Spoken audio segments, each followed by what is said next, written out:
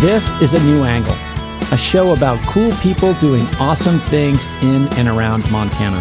I'm your host, Justin Angle. This show is supported by First Security Bank, Blackfoot Communications, and the University of Montana College of Business.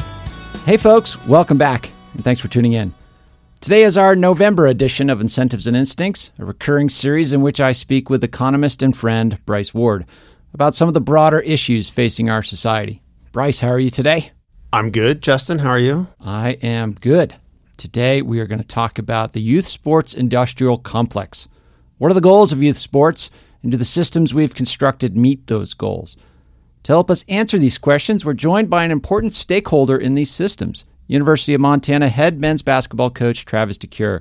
Travis, thanks for being here today. Appreciate you having me. Looking forward to the conversation. Yeah, so let's just sort of start with these goals. You occupy the system at a few different levels as a parent with young children in youth sports and youth activities, but also as a coach, you're kind of a customer of the system here in a way. What do you think should be the goals of youth sports? Let's start there.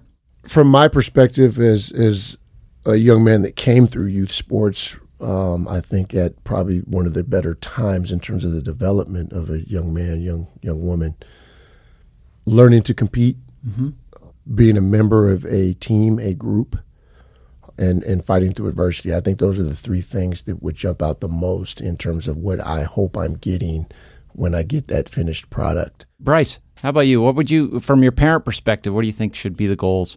Obviously, there's an aspect when you're younger, it's just about fun, right? And, cultivating a lifelong love of activity because we know that activity is important for you. But in terms of the investment portion, right? So, there's just a consumption, go out, have fun. But in terms of what are we investing in? Yeah, I want you to learn how to be on a team, right? I want you to learn how to deal with adversity.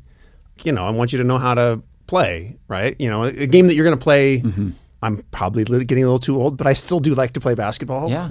It hurts a lot more than it used to, but I made it to 46, but even just things like running, right? Which I can do longer, or biking, or, all these things, right? These are things that we want to develop lifelong attachments to and the skills to be able to participate in, and particularly things that are social, right? My wife talks about, why do you want our kids to know how to ski? Well, because if there's a ski weekend in college, you don't want to be like me, the kid who was like, I don't know how to ski. I was that kid. Yeah. Beyond sports-specific skills, we want our kids, our society to have healthy minds and bodies too. There is a health component to this as well. We need kids to move around. We need grown-ups that move around. But I don't think we'd be having this conversation if the three of us didn't sort of think that something was wrong with the system. So maybe, Travis, from your standpoint, what are some of the failure points in this system? And we're using system broadly. I mean, every sport, every activity is a little bit different, and there's a ton of regional variation. But I think when I think of the system, I think of kind of this privatization of youth sports in a lot of ways. Club soccer, club basketball, kids opting out of their public school programs, public schools divesting of some of these programs, and private systems filling that gap and maybe creating some other challenges. So how would you respond to that framing? Back to Bryce's question, the competitive portion was the other one. Yes. And I think that's what's gone away. I remember as an 80s baby walking to the park after school and hanging out all day, and my parents coming and finding me on the playground, whether we're playing football, whether we're playing basketball. And there are a lot of other games that we created with balls so that everybody could play, right? Flyers up with a football. We weren't necessarily playing football. We were just playing with a football. Sure. I think that those activities don't necessarily exist anymore unless it's in PE at school.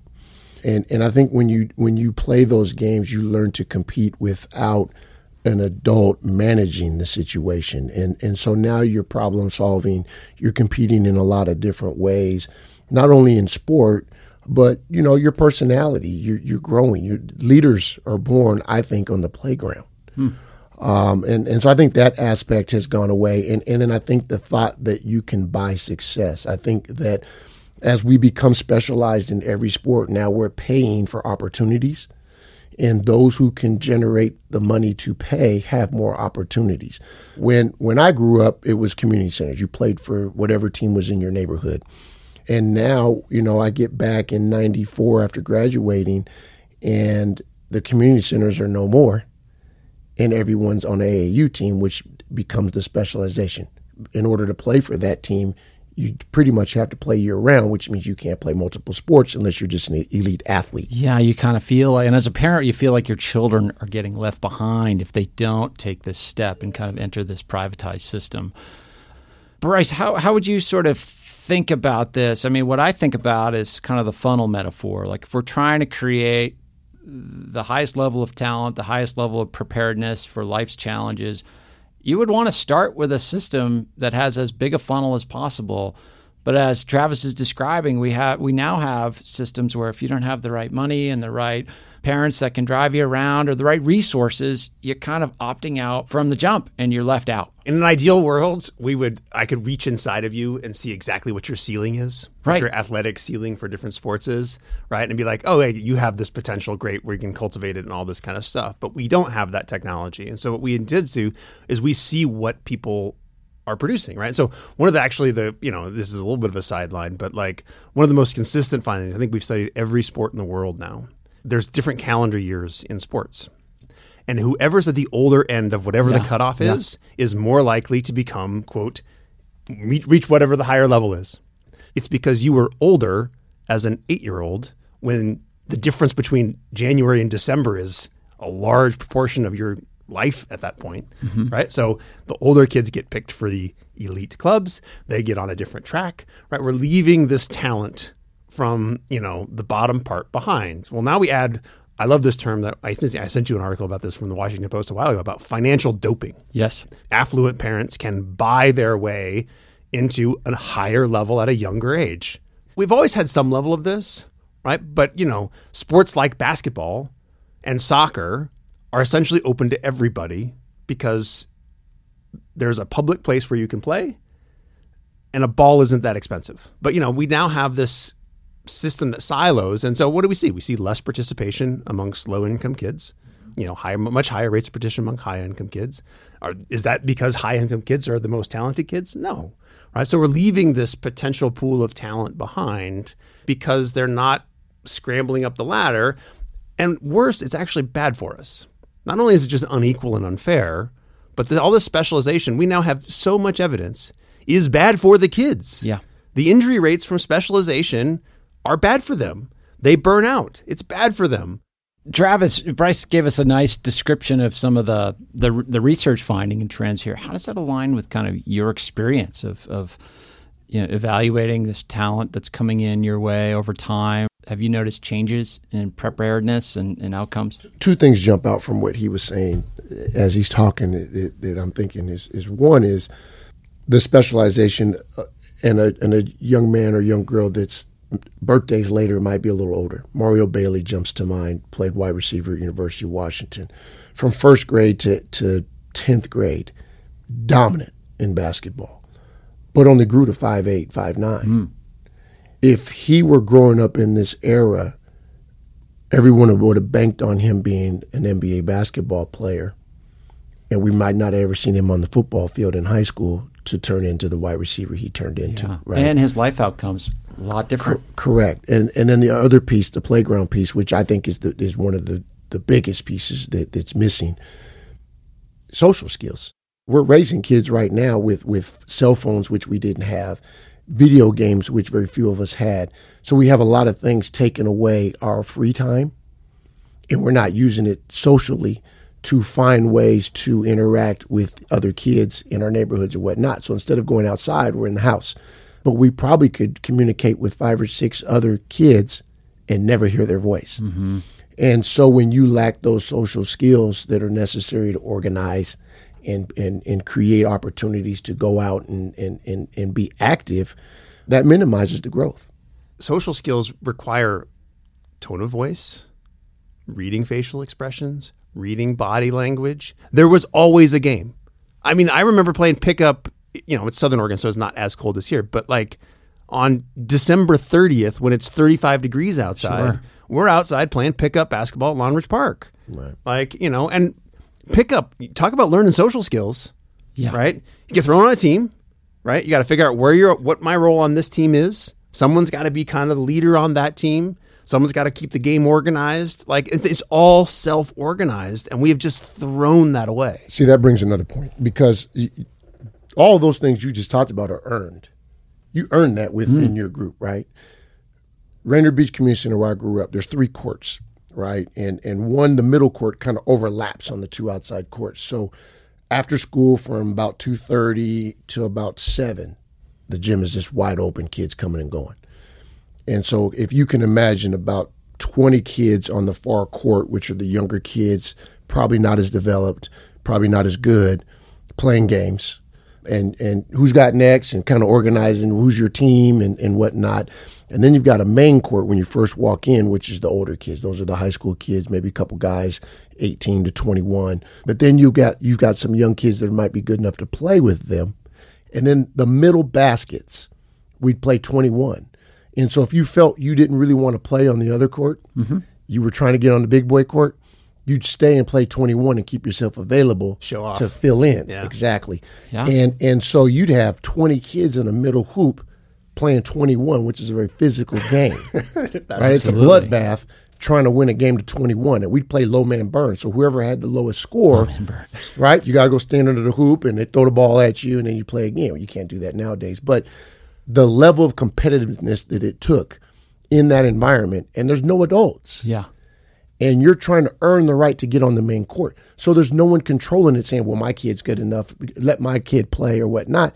You're waiting for the opportunity. You shop for a different club where my kid can play. Right. You might show up early with the ball and maybe you're the guy with the ball and you can play the first couple games before everybody else gets there or whatever. But you've got to find a way to be successful where you want to be successful as opposed to someone creating opportunities for you. Yeah, what you're describing there, I mean, let's stay on the competitiveness thread for a moment, because from the parent's perspective, I'm sure a lot of parents think that they are being as competitive as possible by, getting their child enrolled in the right club and access to tryouts and access to coaching and specializing. But what it seems like an outcome of these behaviors is they're undermining competitiveness. They're taking their child out of competitive situations to be competitive on his or her own.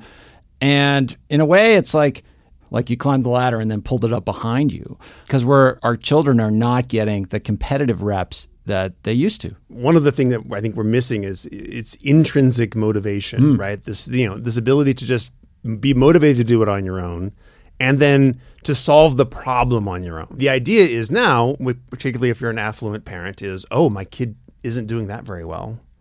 Well, let me get a private coach who can work with them, and we can, we can see the thing that they're not doing right. I can see it because I'm an adult and I played a lot of sports, and so I know, oh, your positioning isn't, your fitness isn't right, your shooting isn't good, right? Like, let me just take some money and, instead of just saying, well, if you want to figure it out, there's the hoop and there's a ball. Like, it's, well, let me drive you across town and we'll get you a private session or a session with a group of people and you'll shoot and play and you'll get better. And you will get better. But you're missing some of this.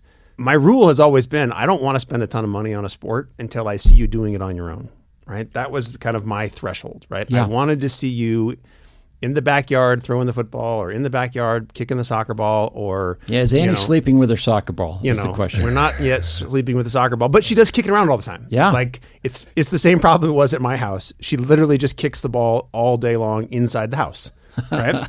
I want to see you showing me you're interested, and then fine. Like, yeah, we can talk about it, but I ultimately would love to see you going out and playing pickup on your own, but I don't know if they just don't even know how.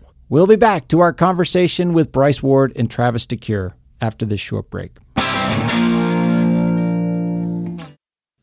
A New Angle is supported by First Security Bank, Blackfoot Communications, and UM's College of Business.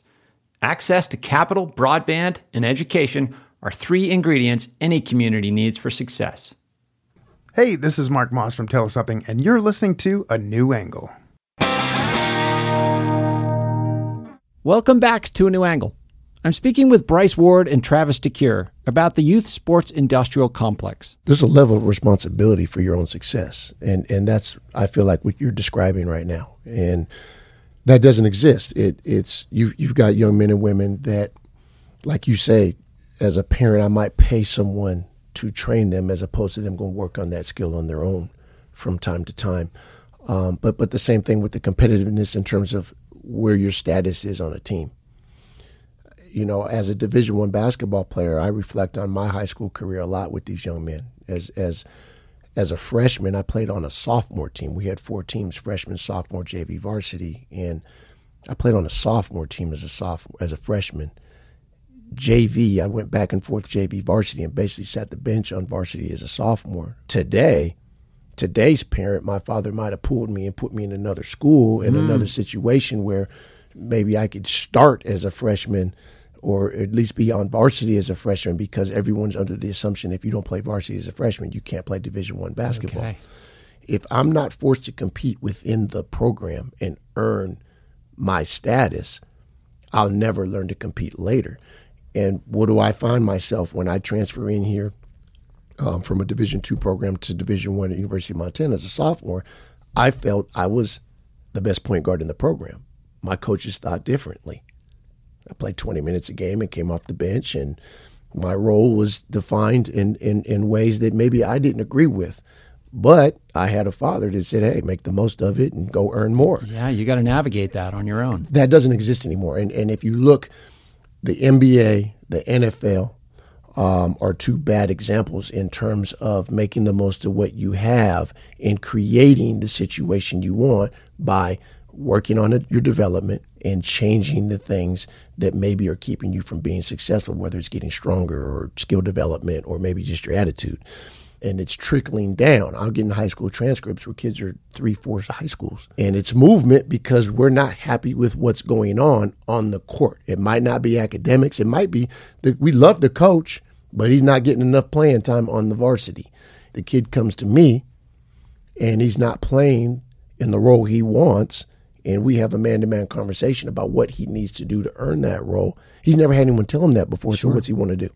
Find a new school. So you're having to reteach or teach for the first time a lot of lessons that the system used to impart earlier on. How do you kind of construct your talent evaluation and identification so that you're able to observe some of that competitiveness, some of those social skills in the recruiting process? We're in an evolving state right now. And what I mean is there was a point in time where I used to pull transcripts, and if there was more than one school on it, I didn't recruit. Okay. I spent more time watching them with their high school team than I did with their AAU team, because usually the high school coach is the one that created a level of adversity, whether it was do things the way that you're supposed to do them or come out, execution out of timeouts, the way they practice competitive environments and those types of things, whereas with AAU teams, most of them don't practice because the kids come from so many different areas. And it's becoming more difficult to create that because they're moving so much that now these coaches are coaching young men that they don't know very well. Okay. So they don't have those types of relationships, and it's just very difficult to find those transcripts. So I still revert to that, and I try to find as many of those young men as possible. And you just try to look for a level of toughness. But it's tough, and the reason is that it's encouraged now to transfer. It's encouraged to quit and move on. So it's harder to find young men and young women that haven't done that before because it's so common. It's hard. It's very difficult right now, and that's why there's so much movement. But we just have to keep working.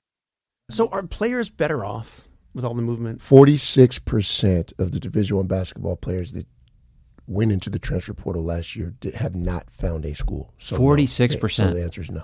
And they're not allowed to go back to their former program? Like once you go into the pool, are you kind of done? Well, most schools are going to move on. Yeah, exactly. You're in the portal. You're going to fill that seat. Looking for another school. We've got to fill that spot. We can't wait for you to make a decision and then make a decision. And you've already told your current program you don't want to be there. A good percentage of the time, that young man or young woman didn't handle it right. Yeah. They didn't walk into your office and look you in the eye and say, Coach, I just feel like I need a different opportunity for these reasons. Mm-hmm. I'm grateful for the opportunity you gave me, but this is what I need for me moving forward, whether it's academically, whether it's socially, whether it's basketball, whatever that rationale is. I might not agree with it, but if you came to me man to man and had a conversation with me, I would think a lot differently about the decision you made and because a lot of times they don't make these decisions on their own anyway. Sure. But a lot of these kids are just walking away with no communication, so it's very difficult to take them back at that point in time. Talk about lack of social skills, man. Right.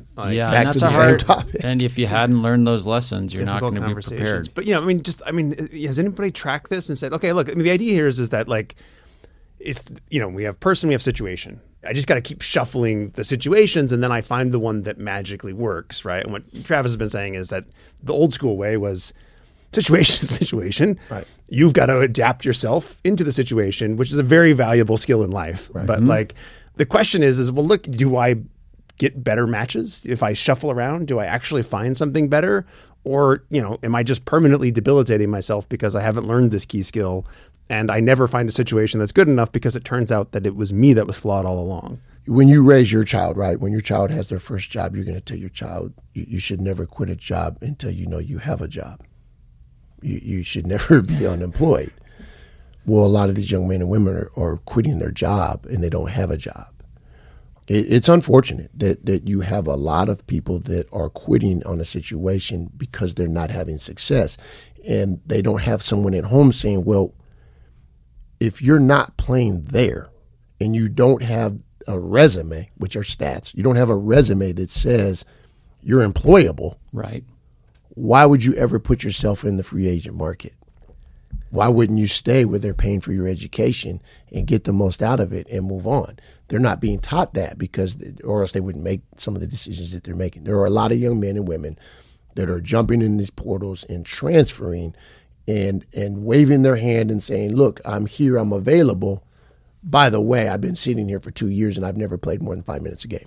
I mean, it's one thing if we're talking about like, I'm an NBA prospect. Right. And I'm like, I'm suddenly on the bench and I'm not getting minutes. I'm trying to get some form of, reasonably high level professional contract. It doesn't have to be NBA. Right. University of Montana does not produce a ton of professional basketball players. Correct. Not at the NBA level. Like, what are they hoping to get to? Is that the mentality? Is I just got to keep playing? Like, I don't understand I understand the objective. Like, maybe in high school, let's say there's like a bunch of scholarships. Okay, I can maybe get one of those. But now the funnel narrows so tightly, and it's like I would have assumed at some point as you move down the ladder of Division I programs, I'm here to go to school, and then I get to play basketball, and that's fun. There's a combination of factors. The one that I've always agreed with that I think if the coach leaves, they should be able to leave. Yeah. Because they committed to that staff recruitment. The university didn't go recruit that young man and bring them 1,000 miles from home in a community that they probably went through some sort of culture shock. Yep. They're not going to just stay. That's not going to happen. And I don't think that that's fair. So there's a small percentage there. It's a very small percentage, but there's a small percentage there that I think that's such a good transfer. I think there's a young man, we've had one of those probably about every 2-3 years, that gave us 2 or 3 years of his time, did all the things that you asked him to do, went to school, got good grades, stayed out of trouble, that walks in your office and says, I've got 1 more year of eligibility, I've got 2 more years of eligibility, I just want to go somewhere where I can play. I think that's a good transfer. Okay, we had a young man from Montana that walked in my office and said, Coach, look me in my eye and tell me I'm going to play. That guy you're behind right now is pretty good. And he goes, I agree, Coach. And so I think I want to go to this school for my last season. I said, all right, here's the deal. Don't graduate. Take enough classes to be eligible. You're a Grizz. Come back here.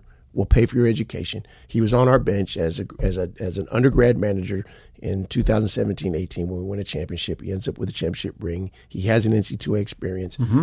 He has a diploma that his mother is going to be excited about on her mantle. Right? I think that's a good transfer. There's a small group of those. The ones that we're referring to are the ones that they were the best player on their high school team. All these coaches called and made all these promises. I'm going to get you to the NBA. I'm going to develop you into this, and you're going to score 20 points a game and play 35 minutes a game. And he ends up at a school, and those things don't happen. And those are a lot of the ones that are walking out the door with no conversation, that they feel like you've done them wrong. And then you have a small portion, 10%, that are not at a high major level, that still think they're NBA players, that are transferring because this isn't getting them to the NBA. So there's a combination. Yeah. Half of them are not handling it very well or are not realistic with how they're handling it and what they're looking for. And then there's a small percentage that are, but we don't talk about them very much because everybody's scoring by the other group. And how could we expect them to handle it well in college when they haven't learned how to solve their own problems? Right. When I used to teach a class when I was in graduate school, we used to spend a day. It evolved. It started as something different, but it became such a great discussion, which was, I was teaching at Harvard, and I used to pose to kids, at what age do you want to find out where you are in the distribution? In this case, I was academic, but in what you're talking about is athletic, right? And I've got kids from all over the country, right? I got kids from Manhattan who had to go through the 8th grade testing system to see if they could get into Bronx Science or Stuyvesant or, was it Brooklyn Tech or something, or whatever the third one is, right? And, they had to deal with it as 8th graders. Early and they're on. like, and I'm from a small town. I didn't have to deal with it until I went to graduate school, really, right? But, at some point you have to confront where you are in the distribution, right? And what it seems like maybe we've created with the transfer portal is an attempt to try and avoid confronting that, and not having to accept that, okay, this is where I am. And then have the hard question is there something I can change, right? Is there work that I can do to move myself up? Is this a limit on me, or is this like, is this my, look, I went to graduate school. I saw my ceiling and I saw how far down that distribution went, right? I was like, oh, wow. Yeah. There's people that are I thought I was a smart guy. Right. I am not a smart guy in this pool. It's uncomfortable, right? But you have to go through this experience. And it seems like part of what youth sports used to do is it forced you to confront it in the high school level. In our remaining time, though, if there's a listener or some parents out there that have, that is either participating in this program or the system or has children in the system, like given where it is today, like we're not going to solve that problem in this conversation. Travis, what advice would you give to a young person trying to navigate that, or the parents of a young person trying to navigate that to avoid some of the pitfalls that we've discussed here? We've got to let our kids figure it out. In a perfect world for me, my daughter would have loved basketball. She doesn't love it. And I think that sometimes we make early decisions for our kids before they've even come close to figuring out what they love. If they don't love it, they'll never excel. It doesn't matter what talent they have. And so you have to find ways to allow them to figure it out. And we protect our kids because society has changed a lot from where it was in the 70s, 80s in terms of safety and all those things. I understand that. But we still have to find a way to let them figure out what they love, what they're good at, and what they want to do. And that's on and off the court. I think that what they learn through athletics or extracurricular activities have a lot to do with who they will become outside of those things. And if we don't allow that to happen, you're going to have a 30, 35-year-old that's not sure about who they are. Fellas, sobering conversation, but some actionable insights for listeners. Thank you both for being here today. Thanks for having me. Thanks, Justin.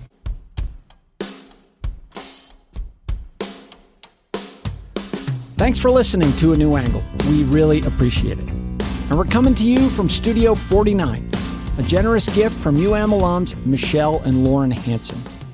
A New Angle is presented by First Security Bank, Blackfoot Communications, and the University of Montana College of Business. With additional support from Consolidated Electrical Distributors, Drum Coffee, and Montana Public Radio. Keely Larson is our producer. VTO, Jeff Ament, and John Wicks made our music.